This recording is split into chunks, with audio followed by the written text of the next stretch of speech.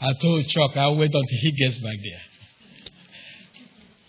there. One thing that we are thankful to God, when he told me last night, Morgan was sick and Jeffrey was gone, and I said, okay, Lord, you wanted to sing? Get the person who will sing. And thank God we had Chuck doing that. And so I'm grateful that the Lord continues to provide for this local church. Let's pray. Our most eternal and everlasting Father, we are thankful for your love and your mercy. Thankful that you are an awesome God, majestic in all your ways.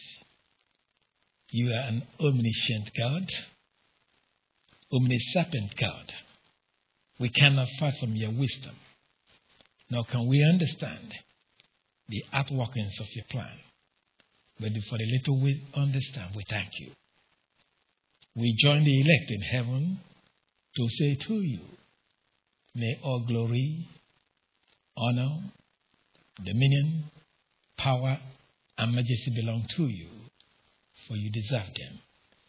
We continue to wonder greatly how you can take earthen vessels like us, turn us to your children, and cause us to worship you on this planet. We have gathered this morning to study a portion of your word. We realize that the human mind is incapable of understanding anything that is spiritual apart from the ministry of God the Holy Spirit. So it is a request that God the Holy Spirit, who is the perfect communicator, will enable us to hear precisely what you have for us this morning. This is a request in Christ's name. Amen. We're still in 1 Corinthians chapter 12, verses 12 and 13. Really, that's what we're going to spend this morning, verses 12 and 13. Although we're 1 Corinthians 12, verses 12 and 13. Now, before we even get started, let me refresh your mind and say this to you.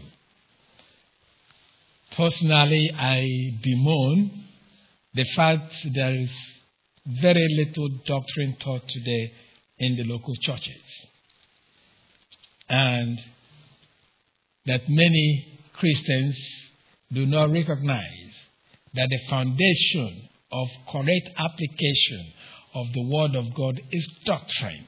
You have to have the doctrine. Now, I want to illustrate it this way. You see, in families, they do. Every now and then, they fight each other, usually over inheritance. But otherwise, they try to be in unity with each other. And that unity is based on the fact that they understand clearly that they are from the same parents.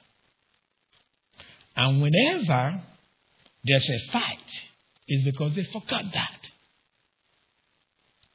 So if you take that and realize that the way you can maintain unity is if you all go back to the basic, there's a truth that you must hold on to.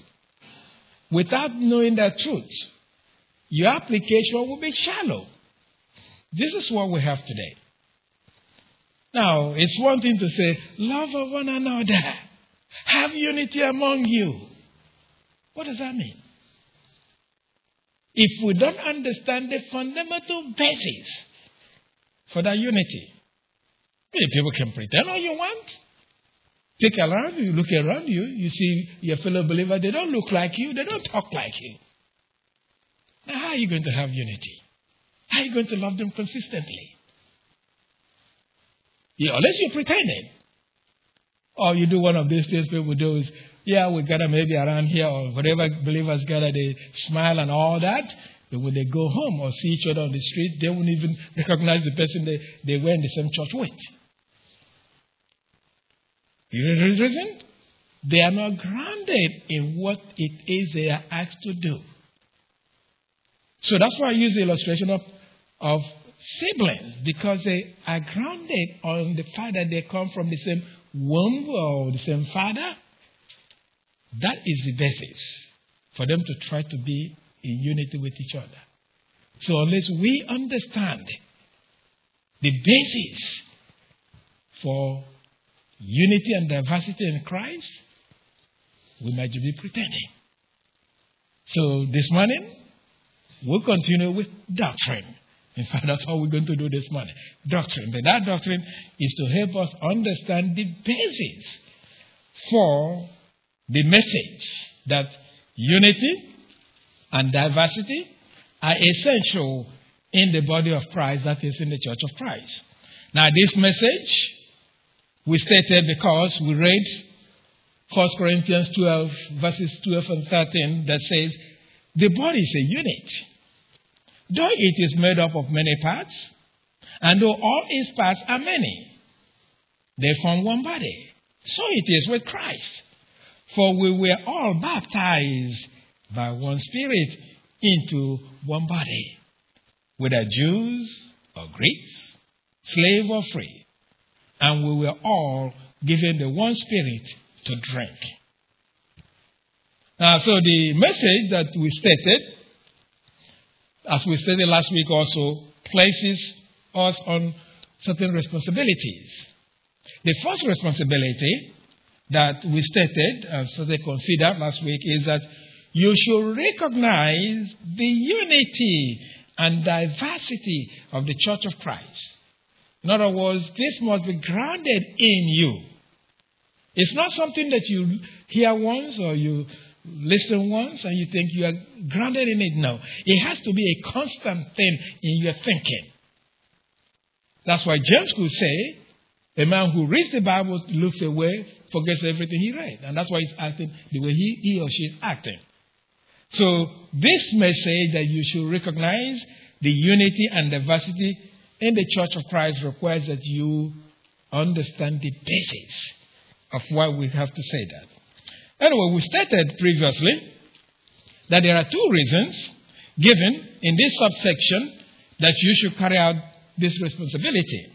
The first reason is that the Holy Spirit stated this truth through Apostle Paul by way of analogy of the body with many parts in verse 12. Now, the second reason is because of the two examples of unity and the two examples of diversity in Christ provided in verse 13. Now, we have considered the two examples of diversity that involved what we studied last week. That, first of all, the diversity involved diversity of ethnicity, which was, by the way, present in the early church. And we push on today. If it's not there in churches where at least there are more than one group of people living, you wonder what Christianity is all about. Now, so we presented it also in terms of slave and free in the church of Christ, which, by the way, was the case in Corinth. The church in Corinth consisted of Jews and Gentiles. They also considered of slaves and free people. So all of this, the apostle said, you have that diversity, but there got to be this unity. So we proceed, though, to examine then the two examples of the unity in the church of Christ that are both related to the Holy Spirit. Now, we asserted that the two examples of the unity in the body of Christ, that is the church, are related to the Holy Spirit because of the phrase, one Spirit. Look at what was said, one Spirit, that appears twice in 1Corinthians 12, verse 13. Look at that, it says, the first one is in the sentence, we were all baptized by one Spirit into one body. And the second is the sentence, we were all given the one Spirit to drink. Now, we will, of course, examine these in detail, but we simply cited them to show that the phrase one Spirit occurs twice in verse 13. Now, someone may wonder how we are sure that the phrase refers to the Holy Spirit. It is primarily the context that enables us to be certain.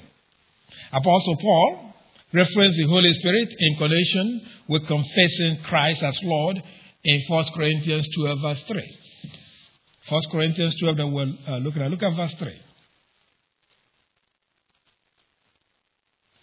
Verse 3 reads, "Therefore I tell you that no one is speaking by the Spirit of God says Jesus be cursed.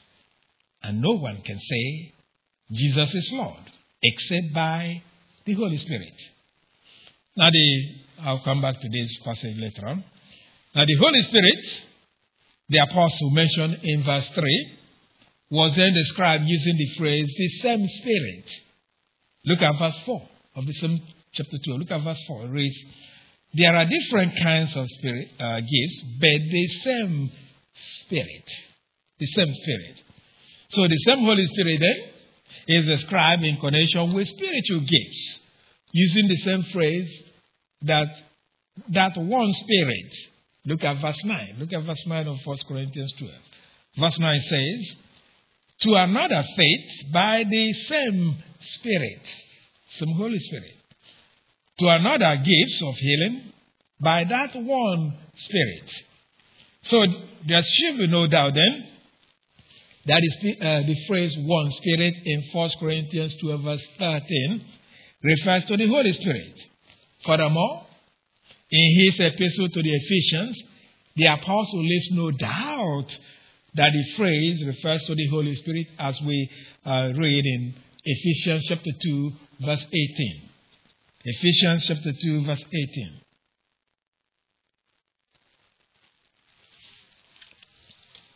Ephesians chapter 2 verse 18.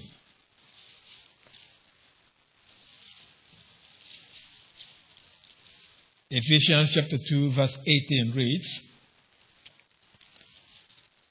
"For through him we both have access to the Father by one Spirit." Now here you see, in this verse, the pronoun him refers to Jesus Christ, through whom we have access to God the Father. Now, since the apostle mentioned Jesus Christ and the Father, then the third member of the Godhead, the Holy Spirit, must be the one the apostle meant when he wrote the phrase "one Spirit." Because he mentioned him, Christ, Father, so it must be the Spirit, must be the Holy Spirit. So, we are confident then that the phrase "one Spirit" in 1 Corinthians 12 verse 13 refers to Holy Spirit. Be that then as it may, the first example of unity in the Church of Christ is the baptism by the Holy Spirit.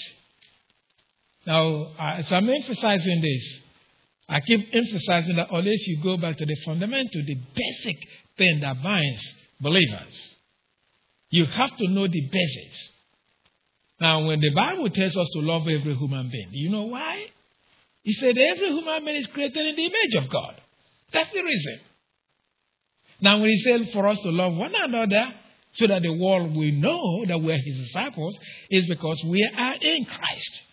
So now there's a level of distinction.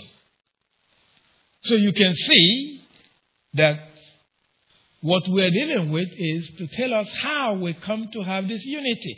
This unity is not from us. It is something God made. Our responsibility is to maintain it, to make it a reality. It didn't come from us. God did that. So that's why I say, and this is how we recognize the unity, how it's formed, because it says, we were all baptized by one Spirit into one body. Now, the word baptized is translated from a Greek verb that has several meanings. The word may mean to wash or to purify in a ceremonial manner so that something is purified.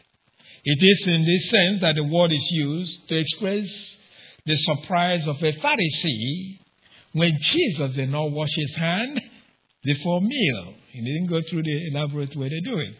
And so he was stoned, according to Luke chapter 11, verse 38.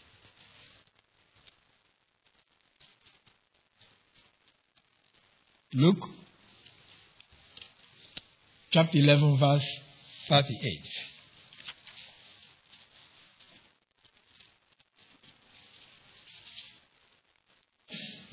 Luke chapter 11, verse 38.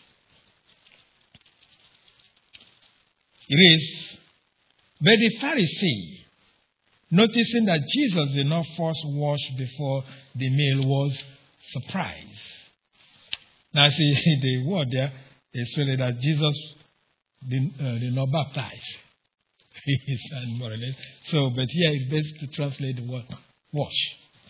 Now, the word may also refer to the use of water in a religious ceremony for purpose of renewing or establishing a relationship with God. So it means to plunge, to dip, to baptize again, or to wash. Thus it was used in the sense of dedicatory cleansing with the ministry of John the Baptist, as in John chapter 3, verse 23.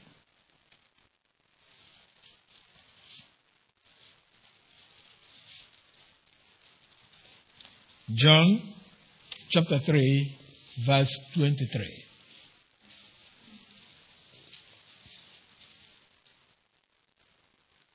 John chapter 3, verse 23 reads, Now John also was baptizing at Enon near Salem, because there was plenty of water, and people were constantly coming to be baptized. Now, it is in this sense that the word is also used in the Christian ritual of initiation into the community of believers after the death of Jesus Christ and resurrection, as we see, for example, in Acts chapter 8, verse 12.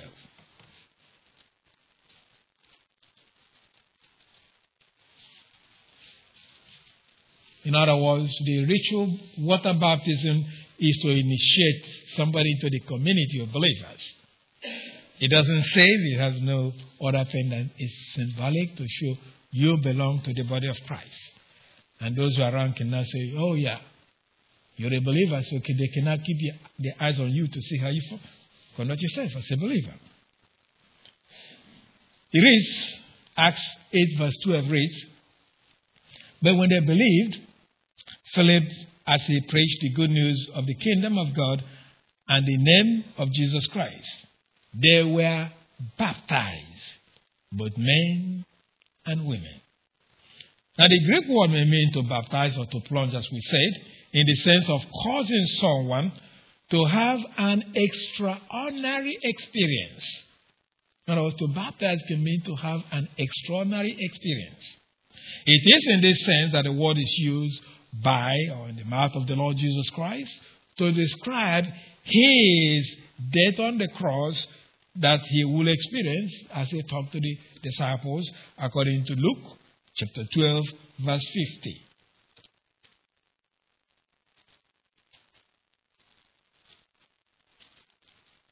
Luke chapter 12 verse 50.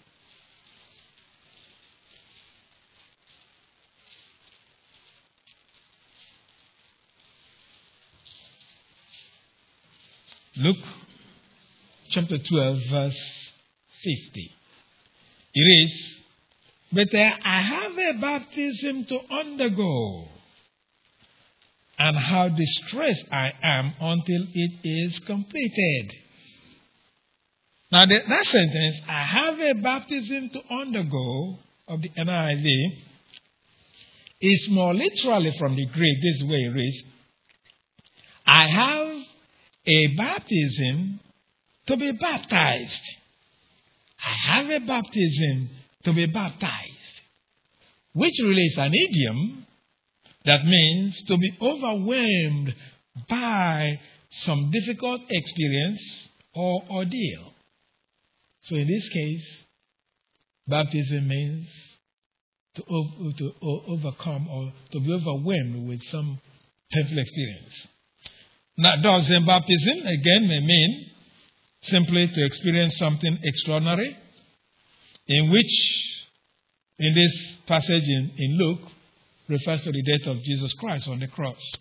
Now, in our passage of 1Corinthians 12, verse 13, it is in the sense of to initiate that the word is used.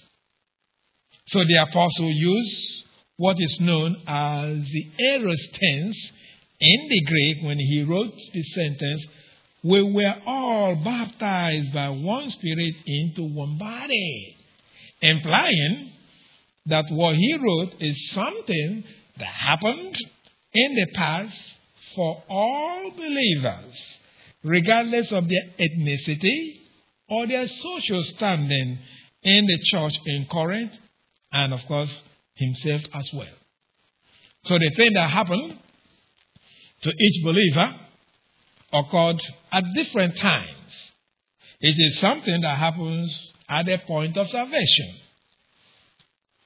Now, believers were saved at different times. That aside, the aorist tense then indicates that what the apostle wrote about is not something that is repeated, but that which happens once. Once we understand what it is, you understand that that's what God the Holy Spirit did with you, did with the next believer. So that's what you have in common. So if you understand that, then you know why you have that responsibility to maintain the unity in the body of Christ.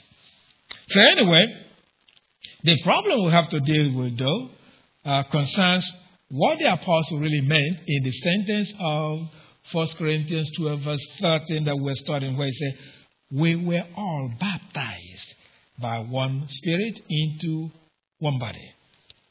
We need to understand that. Now, before we get to the understanding of what the apostle meant in this first sentence, let me state that some scholars interpret the entire verse 13 to be concerned primarily with baptism with the Spirit. That's how they view it. Now, that notwithstanding, it is our interpretation that the verse concerns two different kinds of baptism involving the Holy Spirit. But before we get to these, we should then consider the problem of translation of the verbal phrase. Look at that again. It says, "baptized by one Spirit into one body." That's a translation problem. And we need to deal with that first. Now, the problem lies with how to translate a Greek preposition that appears in the Greek, in the verbal phrase, baptized by one Spirit into one body. Now, the Greek preposition is a word, en, en. And that has several meanings. But in our passage, there are three possible meanings, which are in, with, or by. Those are three possible ways to interpret in a particular verse. That the Greek word "en" here can mean in, it can mean with, it can mean by. Now, the question is which of these meanings best fit the context.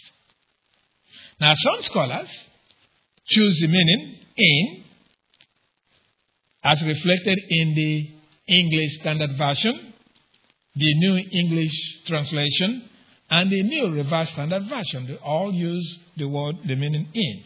So that the reading of the first part of verse 13 is, this is where is nowadays using that meaning. This is what they translated it. It says, "For in one Spirit we were all baptized into one body."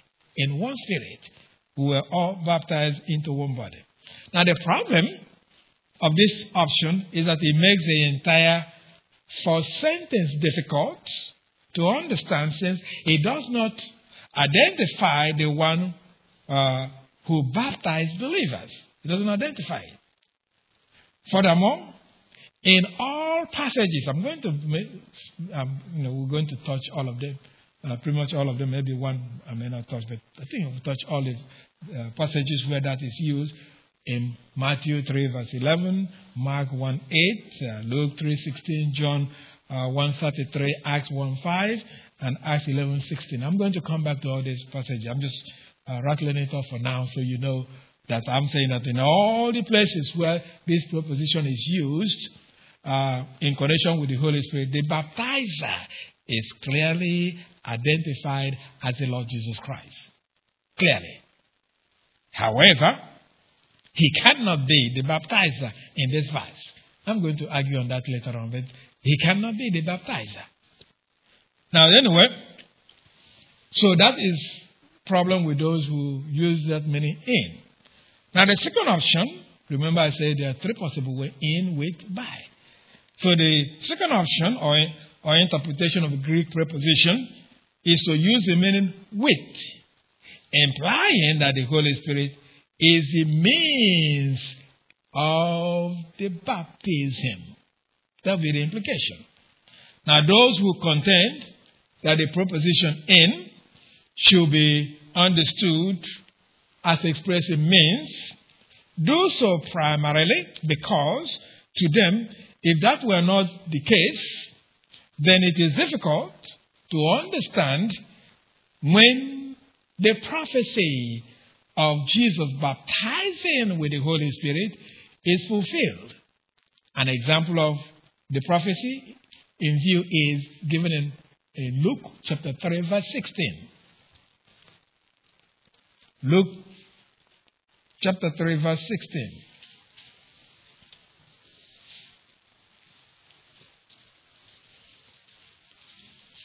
Luke chapter 3 verse 16.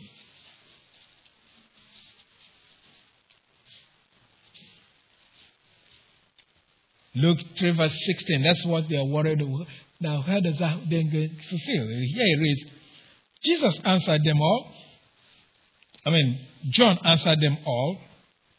I baptize you with water, but one more powerful than I will come, the thorns of whose sandals I am not worthy to untie. He will baptize you with the Holy Spirit and with fire. That's why they contain the word with. Now, so those with this interpretation assume then that Jesus Christ is the one doing the baptism or the baptizing here in 1Corinthians 12 verse 13 because of this a passage like this.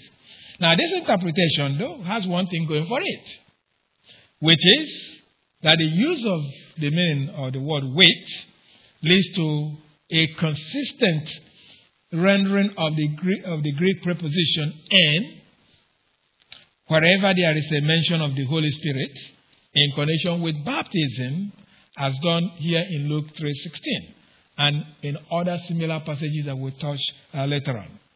Now, this notwithstanding, the problem of this interpretation is twofold. First, there is nothing in the passage that indicates that Jesus Christ is the baptizer. That's the big one, actually, to me, one of the biggest problems. In fact, it does not make sense for Jesus to be the one doing the baptism, since that phrase one body in this passage is a reference to the church, the body of Christ. So how is he baptizing people, himself doing it into himself? Secondly, this interpretation is based primarily on bias of interpretation regarding when the baptism with the Spirit occurred. So those are two reasons that I believe that meaning with cannot be the case too. So the difficulties then of the first two interpretations lead us to reject them and opt for a third interpretation. The third interpretation takes the Greek preposition to mean by, that is, through the agency or means of. Now, the meaning means of may also be taken as through, as reflected in the New Century Version. Now, that notwithstanding, or that aside, the meaning by has the implication that the Holy Spirit is the agent of baptism involved in the sentence of 1 Corinthians 12, verse 13. Again, it says, we were all baptized by one Spirit into one body. So we're saying the Holy Spirit is the agent when it says by the Holy Spirit. Now, those who reject this interpretation do so on the ground that there is nowhere else in the Bible that this idea of baptism by the Spirit is taught. That's the only reason they reject it. Is that there's no other place in the Bible where you can find this concept or this doctrine of baptism by the Holy Spirit. Because everything we've seen in the other passages is really by Jesus Christ. So they say this is very strange. For that reason, they can accept it. Now, but to me, that's not a strong argument in that this could be the only place the apostle taught this truth. That could be the only place.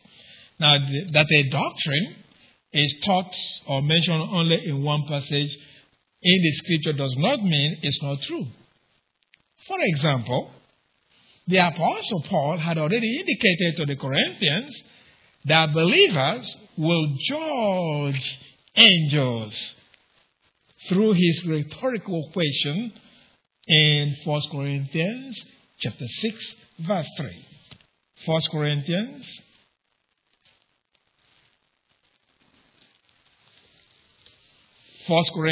chapter 6, verse 3. Now, this is one of those things the Holy Spirit makes a reference, a passing reference to it, because it's not necessary that we know what it is right now, because whatever the function is, when it is time, we will do it.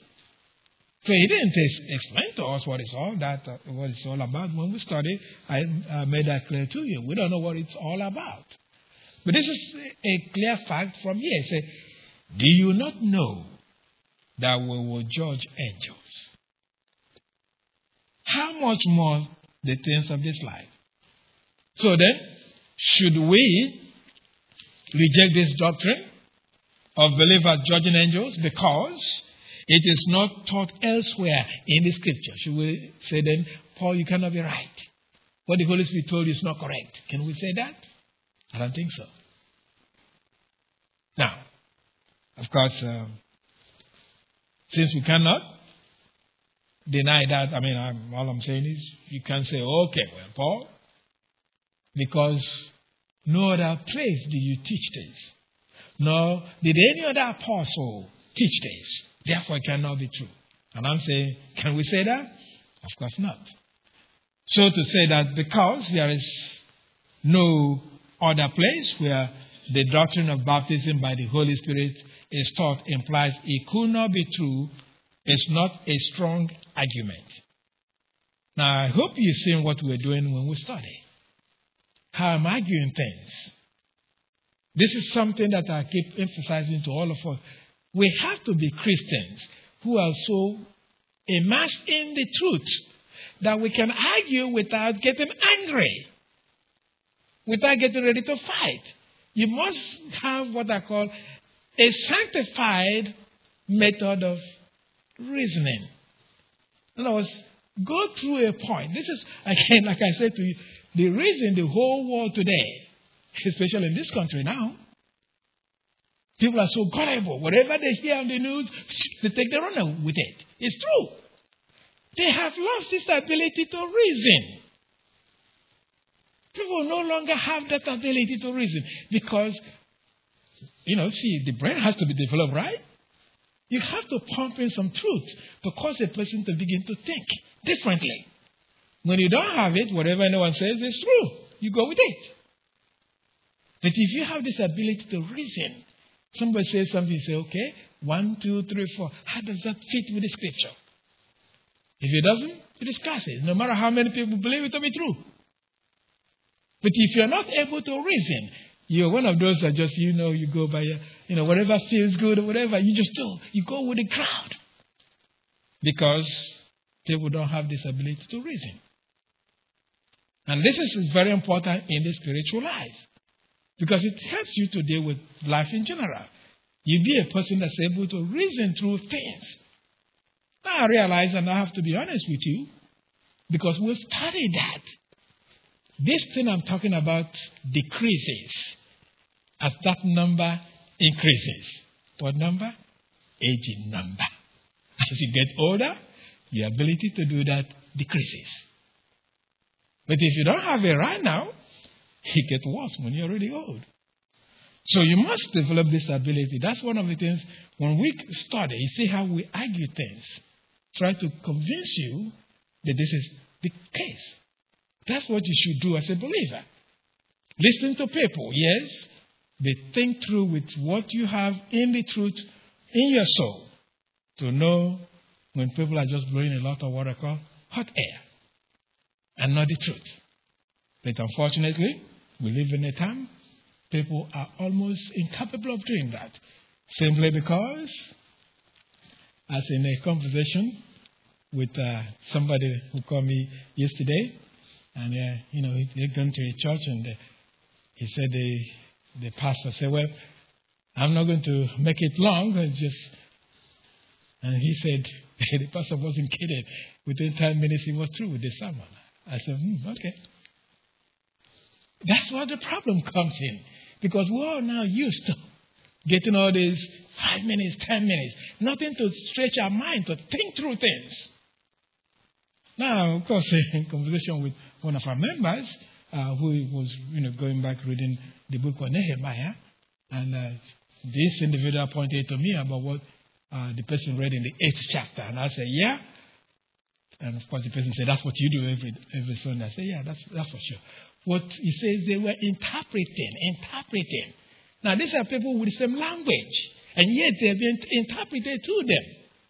So there's more to it. You have to be able to do this.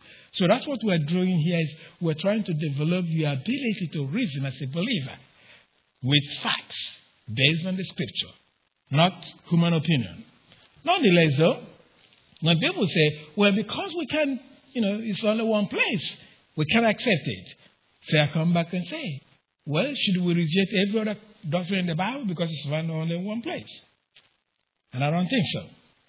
Nonetheless, though, the doctrine of baptism by the Holy Spirit, though, was hinted in the promise of Christ when he told that believers will be in him as recorded for us in John chapter 14, verse 20.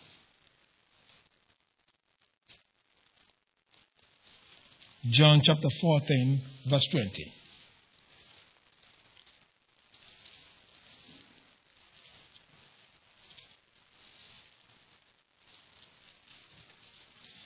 John chapter 14, verse 20. It reads, on that day you will realize that I am in my Father, and you are in me, and I am in you. I believe we'll get back to that before it's all over. So in any event, the baptism, then in the sentence of 1Corinthians 12, verse 13, we were all baptized by one Spirit into one body, could not possibly refer to baptism with the Holy Spirit. Could not. For you see, in all passages in the New Testament where the baptism with the Spirit is clearly in view, the baptizer is identified as Jesus Christ, while the Holy Spirit is clearly identified as the means of the baptism, and the recipients of the baptism are identified. Now, this is the pattern expressed by all the gospel writers. Now, we've already noted this usage in Luke 3:16. Now, Matthew wrote about the baptism with the Holy Spirit in Matthew chapter 3, verse 11.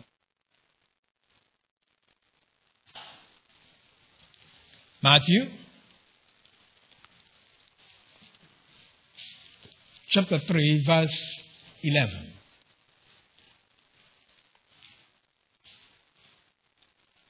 Matthew chapter 3, verse 11. It reads, I baptize you with water for repentance, but after me will come one who is more powerful than I, whose sandals are not fit to carry. He will baptize you with the Holy Spirit and with fire. Now the baptizer here is Jesus Christ. The baptized are believers, while the means of doing so is the Holy Spirit.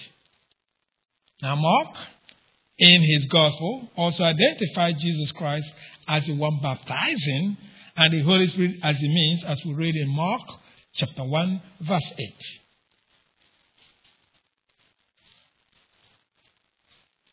Now the passages are rattled off at the beginning. That's what we're going through now. Mark chapter 1, verse 8. Mark chapter 1, verse 8 reads, I baptize you with water, but he will baptize you with the Holy Spirit. Now John, the apostle, follows the same pattern of identifying the baptizer as Jesus Christ and the Holy Spirit as the means of the baptism, as he gave the testimony regarding John the Baptist in John 1 verse 33. John chapter 1 verse 33.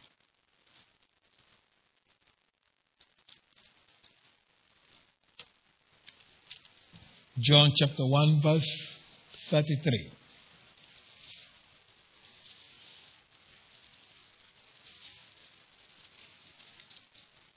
John chapter 1 verse 33 reads, I would not have known him except that the one who sent me to baptize with water told me, the man on whom you see the Spirit come down and remain is he who will baptize with the Holy Spirit. So in all these passages in the gospel dealing with the baptism with the Holy Spirit, there is no indication of the Holy Spirit doing the baptism. None. Now the only case where the one baptizing is not clearly specified but implied is when Jesus Christ promised the disciples that they will be baptized with the Holy Spirit in Acts chapter 1 verse 5. Acts chapter 1 verse 5. Acts chapter 1 verse 5.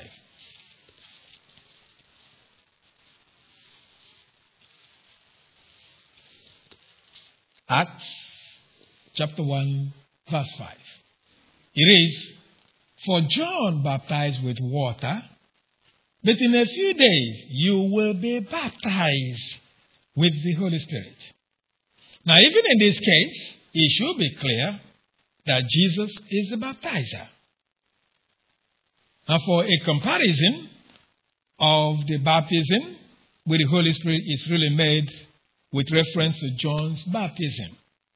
Now, since John himself prophesied that Jesus Christ will baptize with the Holy Spirit, then it is clear that the one who will do the baptism here that Jesus spoke of in Acts 1 verse 5 is himself. So if in all cases of the baptism with the Holy Spirit, Jesus Christ is clearly specified as the baptizer, and the Holy Spirit as the means, then it is difficult to see how Jesus Christ is the baptizer in 1Corinthians 12 verse 13 that we're studying. Furthermore, there is no indication in these passages that we have cited that those to be baptized are to be baptized into another medium or into another element as body. Now that's what is suggested in that phrase when it's in the passage we're studying, 1 Corinthians 12 verse 13, when it says into one body. All the thing that we had is baptized with, by, but we never see baptized into. This is the only place we see it, baptized into the body. This, in and of itself, then, suggests that there is a difference between what John the Baptist prophesied and Jesus promised and what Apostle Paul wrote in 1Corinthians 12, verse 13. There's said to be a difference. So the point is that the description then in 1Corinthians 12, verse 13, not fitting this pattern of identifying the baptizer and the means of the baptism, should indicate that it could not possibly be the baptism with the Holy Spirit. Could not possibly be. So, what then is baptism by the Spirit? In this first half of 1Corinthians 12, verse 13. What is it? Again, we state that it is not the baptism with the Spirit. No. Does this have to do with water baptism, as some contend? Instead, it is a ministry of the Holy Spirit whereby all believers are placed in Christ or initiated into Christ. Now, see, if you begin to understand this, I'm going to continue to hammer on this. If you understand, you are in one body. Now, this is stronger than being in one family. That's why I started with that illustration of, all these things are just out of whack, as you say. That people in the family, they just at each other's throat all the time, fighting because of, again, money or some other things. But they all realize we come from the same womb or with the same parents. Therefore, whatever it is, their mind keep going back to that. No matter what it is, no matter how mean they become to each other, they go back to that.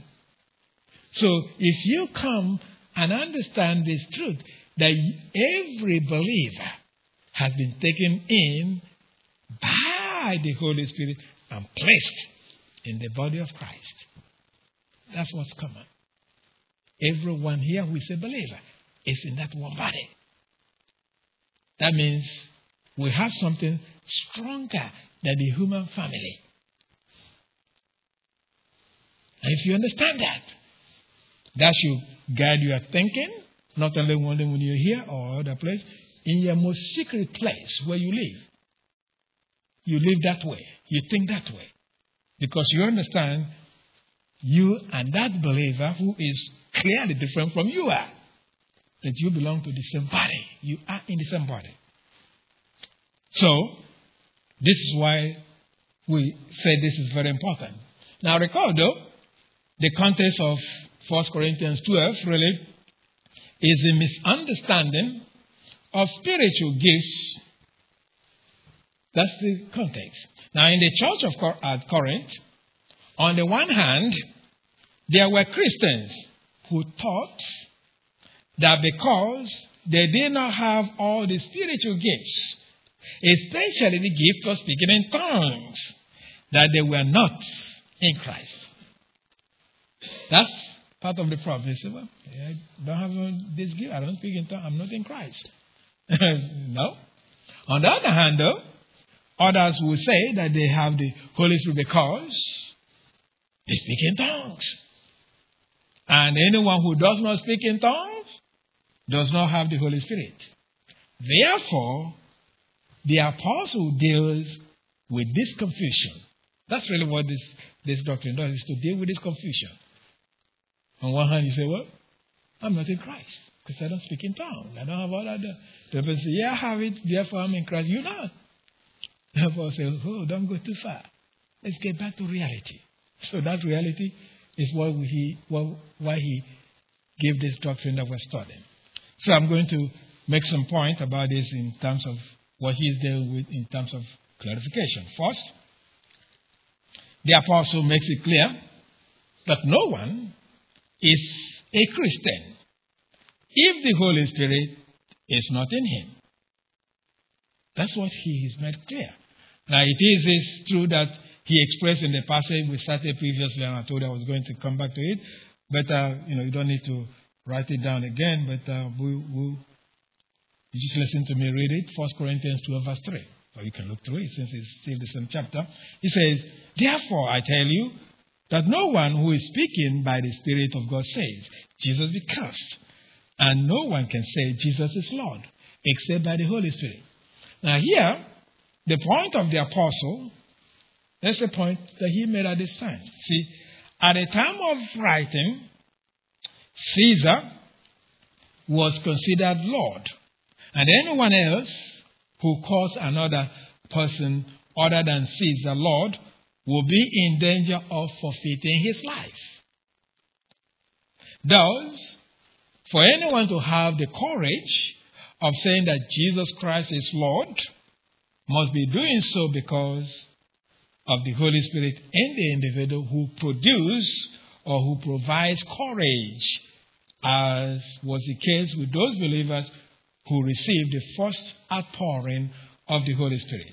Hence, with this point, the apostle has in effect demonstrated that the Holy Spirit will be in a person without him actually speaking in tongues.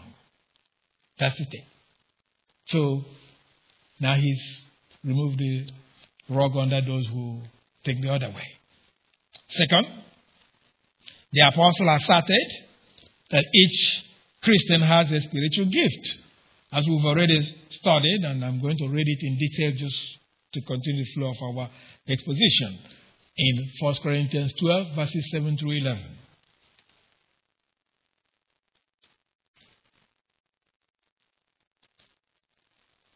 1Corinthians chapter 12, verses 7 through 11.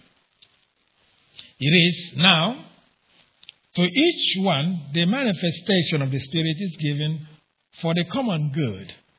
To one there is given through the Spirit the message of wisdom, to another the message of knowledge by means of the same Spirit, to another faith by the same Spirit, to another gifts of healing by that one Spirit, to another miraculous powers, to another prophecy, to another distinguishing between spirits, to another speaking in different kinds of tongues, and to still another the interpretation of tongues. All these are the work of one and the same Spirit, and he gives them to each one just as he determines.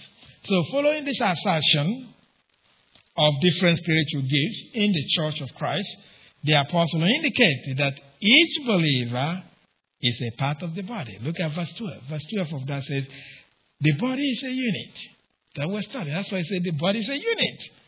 Though it's made up of many parts, and though all its parts are many, they form one body. So it is with Christ. Now, so to explain how believers then are in Christ, the apostle then writes that first part of verse 13 when it says again, for we were all baptized by one Spirit into one body. In effect, the apostle provides an explanation of how each believer is in the body of Christ, so that there is unity in the body of Christ. Now, we're coming to here is some of these things. That's why I keep emphasizing the point that you need to understand the basic doctrine. Because you cannot say to me, I love Jesus Christ. Or I hear people say, well, he's in love with the Lord. He loves the Lord. Yeah. But he can't stand the next believer. I can see how that can happen. It's inconsistent. Except that the person doesn't know what they're talking. Whatever it is that they're going on, it's not grounded on the truth of the doctrine that we are looking at here, understanding that you are in Christ in the same way, and that all of you, in this case, all of us believers, are in one body. And this is how this happened to be. So the apostle is trying to tell us how this happened to be. So in teaching this truth then, the Holy Spirit, through Apostle Paul, explained to us how then the promise of the Lord Jesus Christ to his disciples before going to the cross was fulfilled.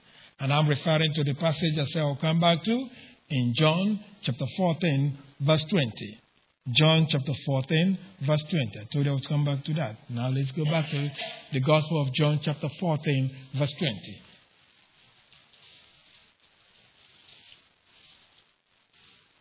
Now notice what it says.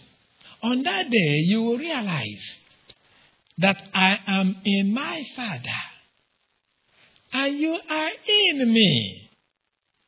You are in me. That's you are in Christ. And I am in you. Now that's a hard thing to understand. How are you in Christ? That's what he says. And you are in me. How is that? Now without this teaching of the baptism by the Holy Spirit given in 1Corinthians 12 verse 13, there is no explanation anywhere else in the scripture as to how believers come to be in Christ. A truth that Apostle Paul emphasized so many times in his epistles. For example, to consider what he said about being in Christ in Romans 8 verse 1.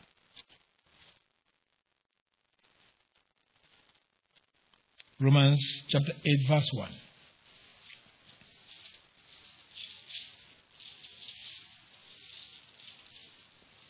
Romans 8 verse 1 reads, therefore, there is now no condemnation for those who are in Christ Jesus. In Christ Jesus. And so, how else can we be in Christ except for the baptism by the Holy Spirit? So the baptism by the Holy Spirit is purely the work of God, the Holy Spirit, that involves our position in Christ and has nothing whatsoever to do with our experience. We are placed in the body of Christ, and that is what ensures the unity in the body of Christ. It's a reality that is truth. What we are being challenged is to make it so that this truth will be evident. It is there. It is a fact. Whether you do agree or not, you are in union with you are in union with Christ, and therefore you're in unity with your fellow believer. You may or may not agree, that's your business, but you have the responsibility to prove that, to live it out. That's what we have here. So, what we're saying is, in effect, then, the common thing that we share is being in the body of Christ. And so, despite the diversity we observe in a local congregation, there is unity in the body of Christ because every believer has been initiated in Christ or has been baptized by the Holy Spirit into the body of Christ, as that is the sense of that sentence again of 1Corinthians 12 verse 13 when it says, we were all baptized by one Spirit into one body. Now that phrase, one body, refers to the church of Christ. Now this is because we have already noted that the body of Christ is the same as the church, as we may gather again from Ephesians chapter 1, verses 22 and 23.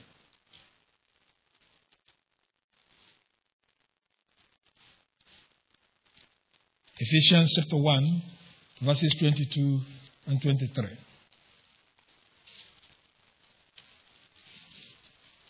Ephesians chapter 1, verses 22 and 23. Read.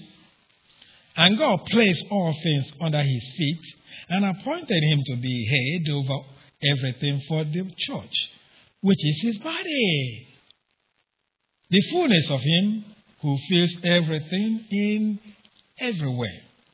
So the point is that each believer then has been initiated or put into the body of Christ, the church, so that the example of unity of believers in the church is their shared position in Christ that results from the Holy Spirit placing each believer in the body of Christ. So anyhow, the first example then of unity of believers in Christ is the baptism by the Spirit that refers to union of believers with Christ or the placement of believers in Christ. So this brings us then to the second example of unity in the body of Christ. Now, the second example of unity in the body of Christ is, as we stated previously, related though to the Holy Spirit, and that is given in the second clause of 1Corinthians 12, verse 13. Look again where it says, and we were all given the one Spirit to drink. Now, like the first clause, this clause again presents interpretation difficulties. But before we examine it, let us look or consider the word drink, as that will be important in the interpretation of the clause. Now, again, the reason I like to use, if you begin to think about things and realize when a person says a word, you have to know, what is he saying? What she's saying? If you're not sure, ask. I mean, somebody wrote me something on email and I read it. I thought something. I said, if that's what the person meant, that's very, not being nice, period. I fired back. I said, what do you mean? And the person explained. And what this person explained to me, there's no way I can read it out from what he wrote. But that's what he was thinking. But he wrote something that didn't come close to what he was thinking. So that's why we go through word study. That begins to, if you have developed this ability of word study, when somebody says something to you, you want to know, what do you really mean? What do you really mean? People can say things, but what do they really mean? So here we will begin with the word, very simple word, drink. What does that mean?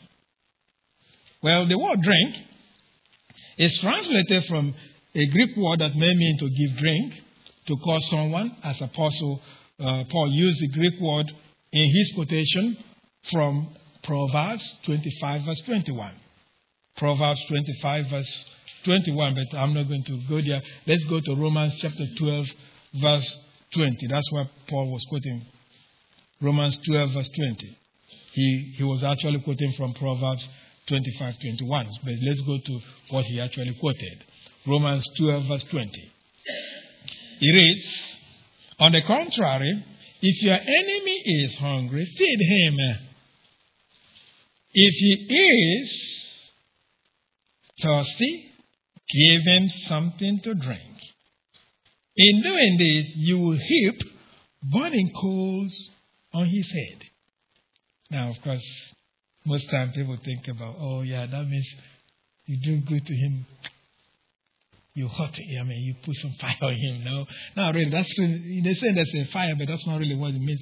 Probably what it really means is that by you being nice to a person, you are going to, what you did will cause to produce a feeling of contrition on that person, or that person will feel bad or ashamed of what he has done to you because you did nice to him. It's not really not that of hurting the person in the sense of, oh, God is going to get you. No, that's not that. Anyway, the Greek word, though, may figuratively be used in the sense of to participate in something, as it is used to indicate participation of nations in idolatry or immorality of Babylon, mentioned in Revelation chapter 14, verse 8.